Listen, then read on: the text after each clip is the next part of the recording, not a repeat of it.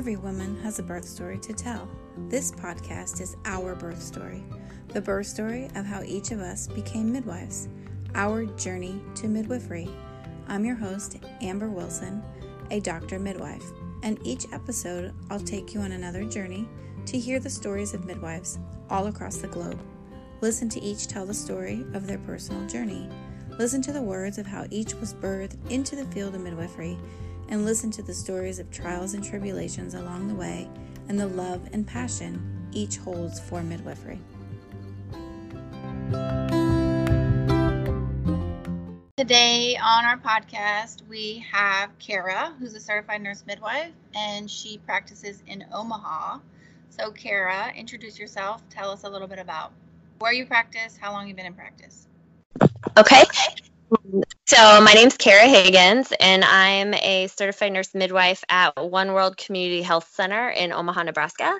And we are a super big, busy community health center that targets our primary population is immigrants and refugees. And I share my practice with 7 other midwives. And we collaborate. Our collaborating physicians are actually the residency program at Creighton University in Omaha. And I think that we average about 50 births a month. And we see on an average clinic day, I see about 24 patients. A lot of our patients end up delivering on the way to the hospital, or they don't always make it in because they've had a lot of babies and they have them fast and ferocious. And so our birth numbers every month aren't necessarily reflective of how busy our practice is. Mm-hmm. That's funny. Yeah. So how long have you been a practicing midwife? I've been a midwife for over a decade. That makes me sound really old. 11 years. And prior to that, I worked as a L&D nurse and in a birth center in Kansas City, Missouri. And before that, I was actually a pediatric oncology and hospice nurse. Okay. So what made you decide you wanted to become a midwife? At that time, what was your reason? A combination of a few things. I had experience working with midwives internationally. I knew the model of care. I'd seen it in places like Guatemala, and I'd always really been impressed with the interpersonal relationship that midwives have with women, and I just really liked the with woman concept.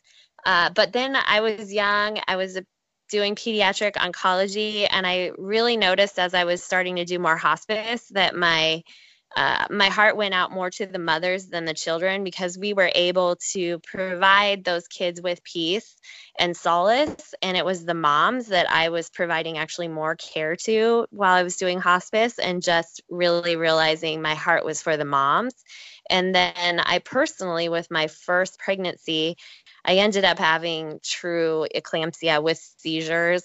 And prior to the delivery of my daughter, it was a midwife that was listening to my symptoms, that was taking the time to all the red flags going up and really listening to me. I'd been having symptoms for a long time, but it wasn't until I saw a midwife that they started to recognize I was getting really sick.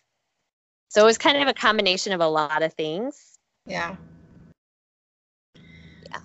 So I assume you chose CNM because you were already a nurse versus another path of midwifery. I did, yeah.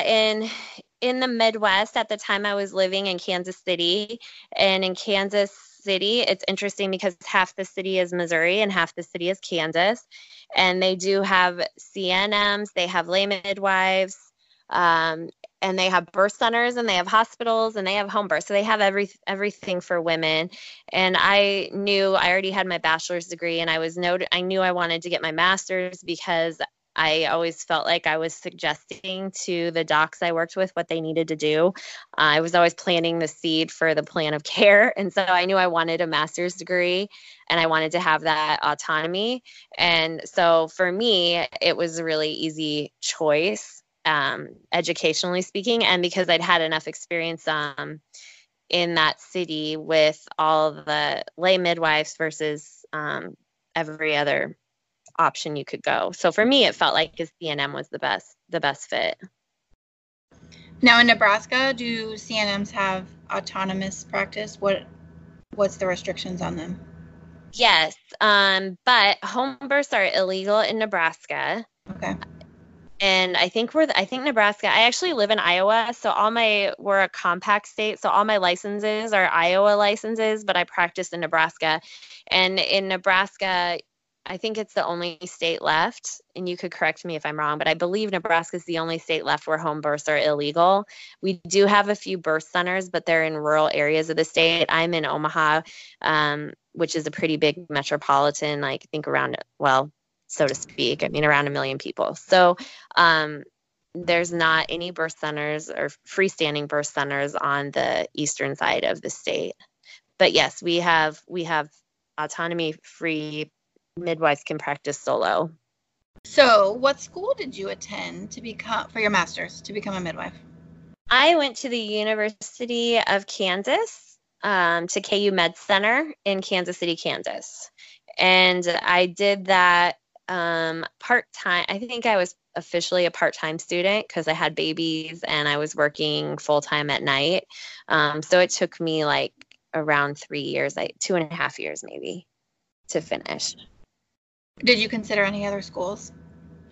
I looked at Frontier, and I think I probably would have done Frontier even if I would have been able to travel more easily.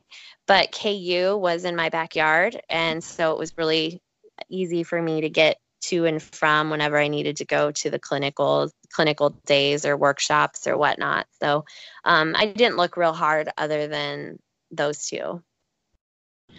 How is their program set up? Are they on campus, online, hybrid?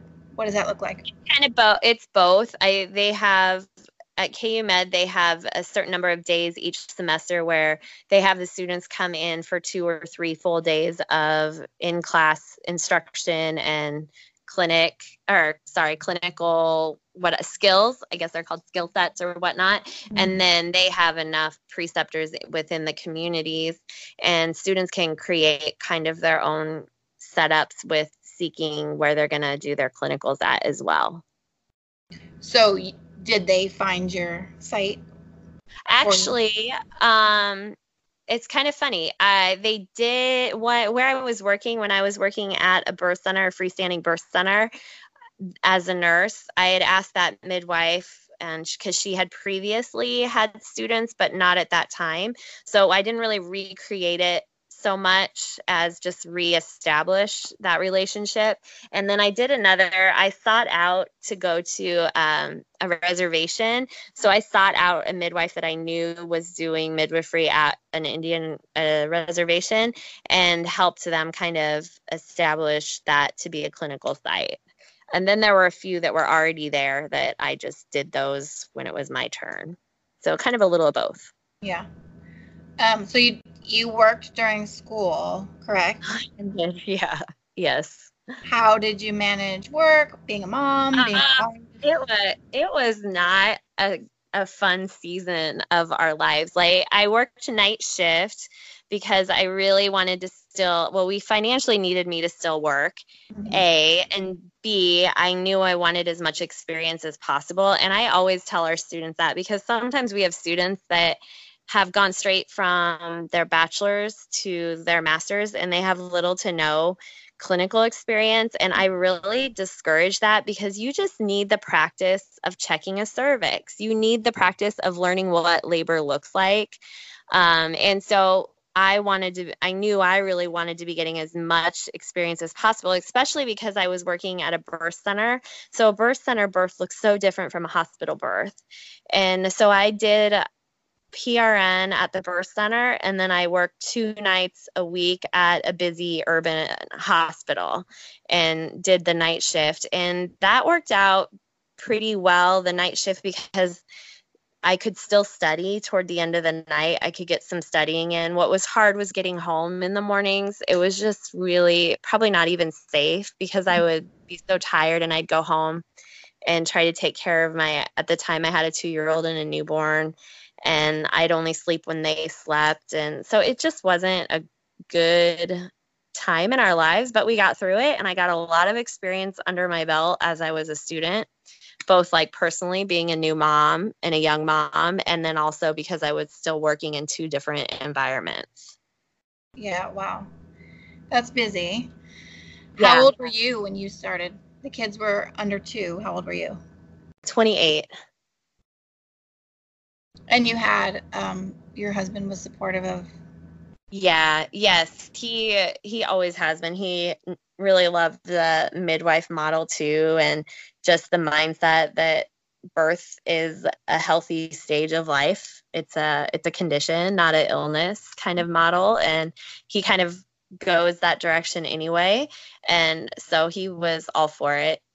He's kind of a feminist. I mean, he's always been supportive of me and women in general, empowering women. So I was really blessed that he helped make it work. Yeah.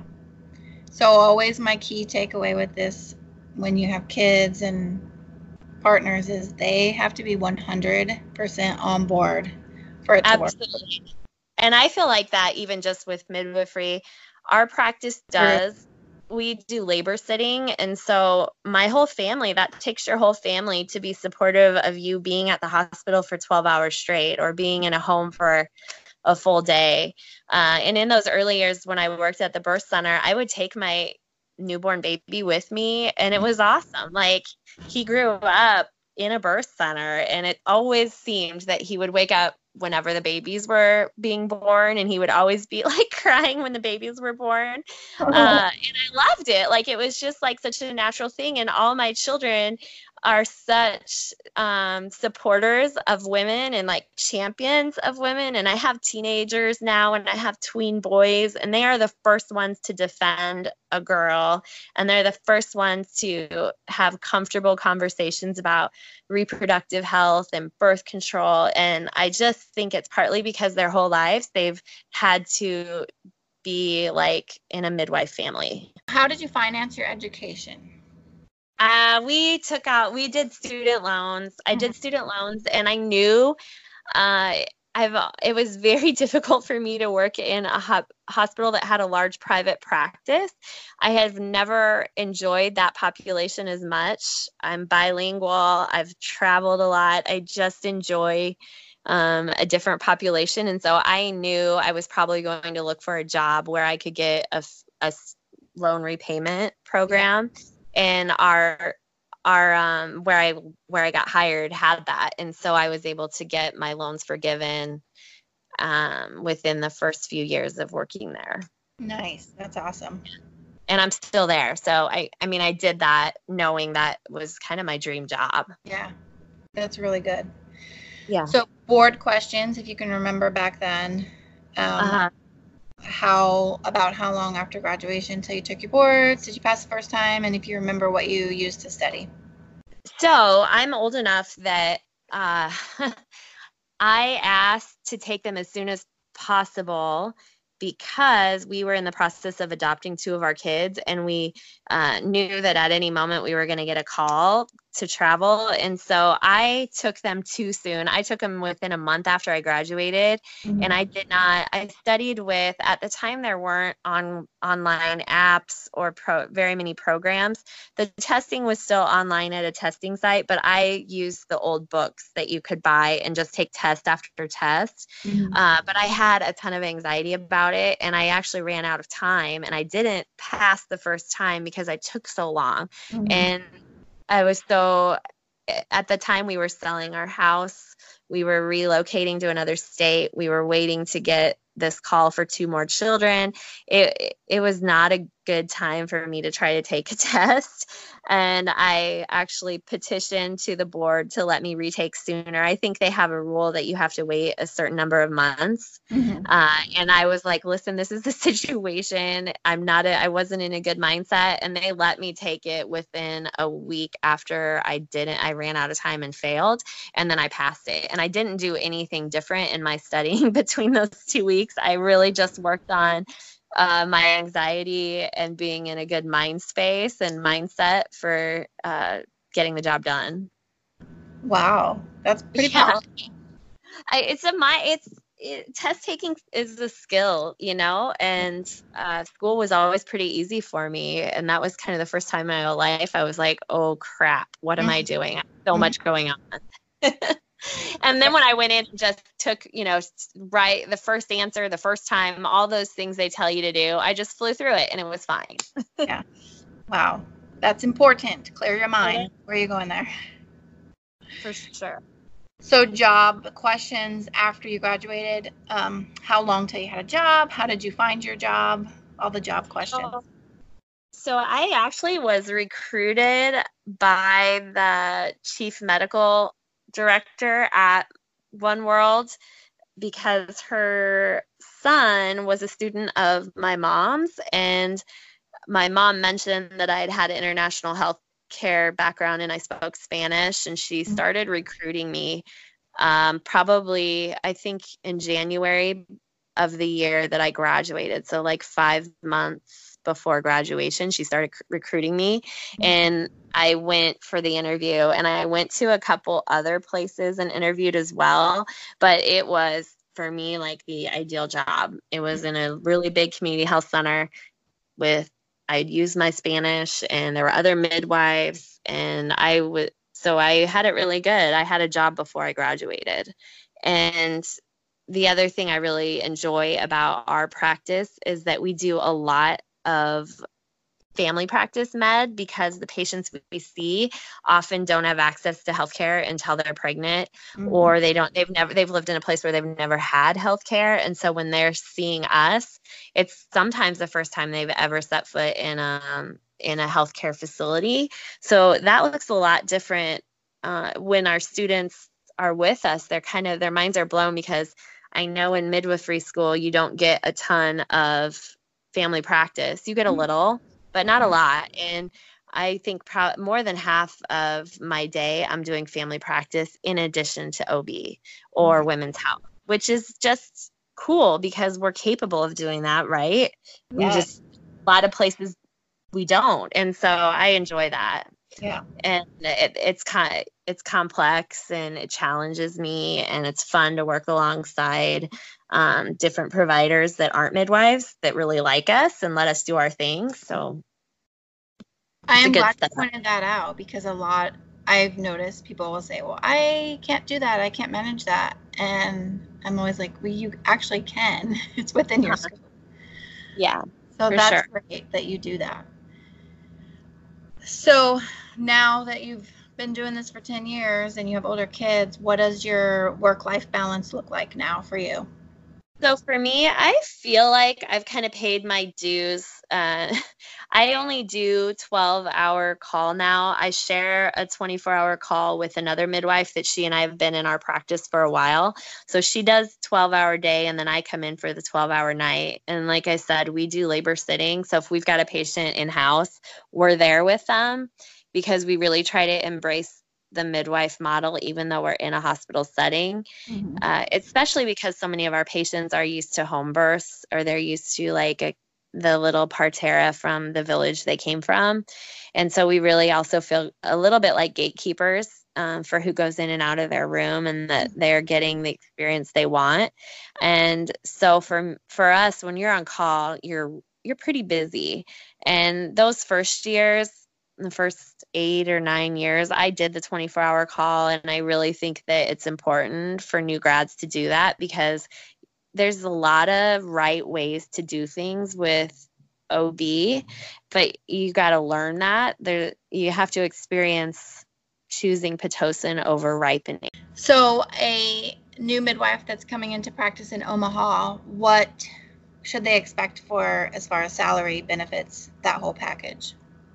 So our cost of living is great. You have to be fair. You're a new grad, $75,000 to $80,000 starting, and then plus benefits. And for our practice, we get $1,000 a year for continuing ed money, and then all of our licensors and resources for that are covered. And then we get 3 weeks of PTO, and then that adds on. You get a certain number a year added on as you work there. So after all this time you've been a midwife, what makes you go to work every day? What's your reason for being a midwife now? I love when a mom is born. When a woman realizes what she can do, and she can recognize that her choices and her actions are so empowering and so strong. And that's my favorite part, is when I see a mom being born. Mm-hmm. It's true. And I think people always think the baby, but really it is a mom. Yeah, it is for me, for sure. Mm-hmm. Especially when they're making choices, even through their pregnancy. Sometimes it's like walking away from an abusive relationship that maybe they've been in for 5 years, and they realize they're strong enough to walk away from it for the first time. Or maybe it's even just like quitting smoking, and they've been trying to quit smoking their whole lives, or for whatever reason, even just the parts of making a choice on behalf of someone else and being able to do it. And that's really part of being a mom too, right? Mm-hmm. Yep. Do you have a quality that you possess that you feel has made you successful through this journey? Well, I probably am a little more empathetic than the average person, which is a helpful tool with midwifery, because to be with women, it doesn't necessarily mean that you're going to always agree with their choices or their actions. But if you're really with woman, you got to be with that woman. And that's like what the soul of midwifery is, right? Is to come alongside someone and sit with them in their experience, and just to be supportive in that. I think that's probably one of the characteristics that I have. And you work with an extremely vulnerable population, so I do. Your empathy level is probably on another scale. Yeah, maybe. I probably. Yeah, that's not the average. I don't think the average job. So that's really I would imagine really wearing sometimes. Yeah. Like shutting it off, learning to, with age and experience, when you get more seasoned, I think I've gotten better at being able to shut it off and to kind of compartmentalize work from life experience. But sometimes it's really hard. And one of the things that I'm thankful for, and my husband is actually thankful for, is we've always told our patient stories. And I don't mean like obviously violating HIPAA, but sharing some of the experiences that our families go through with our own kids, because it just gives them more perspective on the rest of the world and what's going on around them. Mm-hmm. So, and to lead into that, can you share, because you have a big story out being a midwife, what you do? Yeah, so my husband and I have a nonprofit called Imana Kids, and it is an orphan care program in East Africa. And in in Rwanda, you cannot adopt children internationally anymore, only domestic adoption. But Rwanda is a developing country, so they don't have the resources to support all the kids that they have. And so our nonprofit matches kids with American families, American individuals, to provide their education fees, medical fees, and then program fees. And so we have staff, and we have kids that then they get placed in foster families.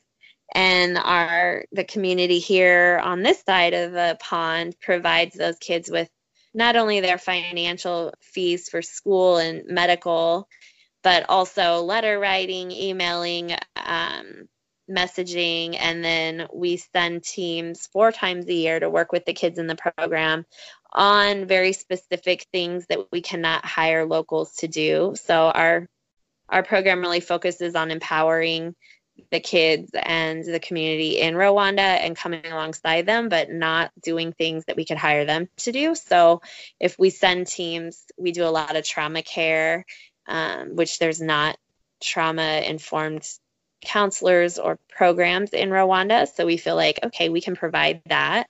Or we do life skills like job training and interviews and resumes and practice mock interviews, things like that, because there's not anyone in Rwanda that can do that. So no, we're not the kind of group that goes and like paints a school for the 4th time in 1 year or builds something because we can hire someone to build. So we do that. And then we have 203 kids in our program now that are matched with families here in the U.S. And those kids are either in foster families, or they're living at a boarding school, or they're going to college. And then we're also building a Hope Village, which is the trauma-informed school and foster care community. And how often do you personally travel there? Oh, it used to be like 4 times a year. Mm-hmm. Now we're able to cut it down, normally twice a year. Sometimes I'm the only one that can go, or my husband's the only one that can go, because we're the ones that deal with the government the most. We really try to encourage our Rwandan staff to be able to be self-sufficient without us, but that doesn't always work out that way. But normally now, the last couple years, it's just been 2 or 3 times a year. That is so huge and amazing, and you are midwifing the world.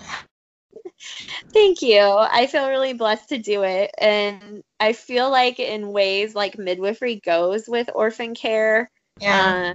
And we have a lot of foster moms that in our community there that are caring for like 6 kids, and maybe only 1 or 2 of them are biological, but they're just encompassing whoever needs cared and loved, they're there. And so I just really love that. I feel like it goes with midwifery. It does, for sure. Do you have a website or social media page? We do. So we are on all social media. Our website is www.imanakids.org, and Imana is IMANA. And we're on social media, all the social media, the same name. So everybody should go check it out. They should. We say there's something for everybody with Imana Kids. Whatever you think you can do or can't do, we'll find a spot for you. Just come and join us. And people can travel if there's a need? Yes. So some of our team, so we do a lot of trauma care, but we also do the job skill teams are really cool because we have a number of children that are young adults that are phasing out of school. And so the resume building and mock job interviews and life skills, hygiene, all that kind of stuff is something that orphans don't learn because they don't have anyone to teach them that. So we usually have a life skills team every year. We have our trauma teams. We usually just have a plain old like sports day camp team because when our children go on school holidays, they don't have a family to go home to. All their classmates are going home to their parents, but our kids don't have that. So usually on the holidays, we try to send a team that will do like a day camp of sorts for our students, or sports or vacation Bible school. It just depends on the time of year and the group and the volunteers. And then hopefully in 2020, we're going to start having at least one dental medical team because we are in the process of building a community health center. Mm-hmm. So sign up for our newsletters and you can get all the details. Yeah. Oh, I love that. That's so awesome. You guys are going to just grow. There's room for everybody. There's room for everyone. That's what we always say. We'll make room. Yep. And midwives love that. So yeah, they should go. For sure. Well, Kara, thank you for interviewing with me. Yeah, thanks for asking, and thanks for supporting future midwives. Yeah.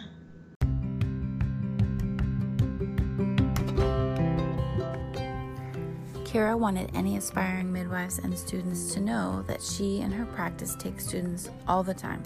Her practice again is called One World Community Center in Omaha, Nebraska, so look them up if you need a clinical site.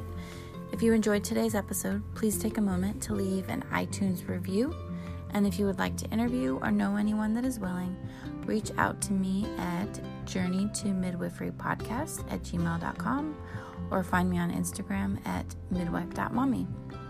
Last thing is I'll leave you with one last piece of advice from Kara, and I hope you tune in next week for the next interview.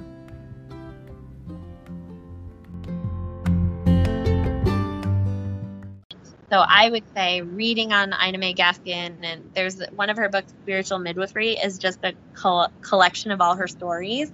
And reading those, taking a break from clinicals or studying and just reading a couple good birth stories, or turning on a birth podcast, or watching Call the Midwife, or just being in conversations with women where they're telling you about their birth stories can be really encouraging and motivating and remind you of why you do what you do.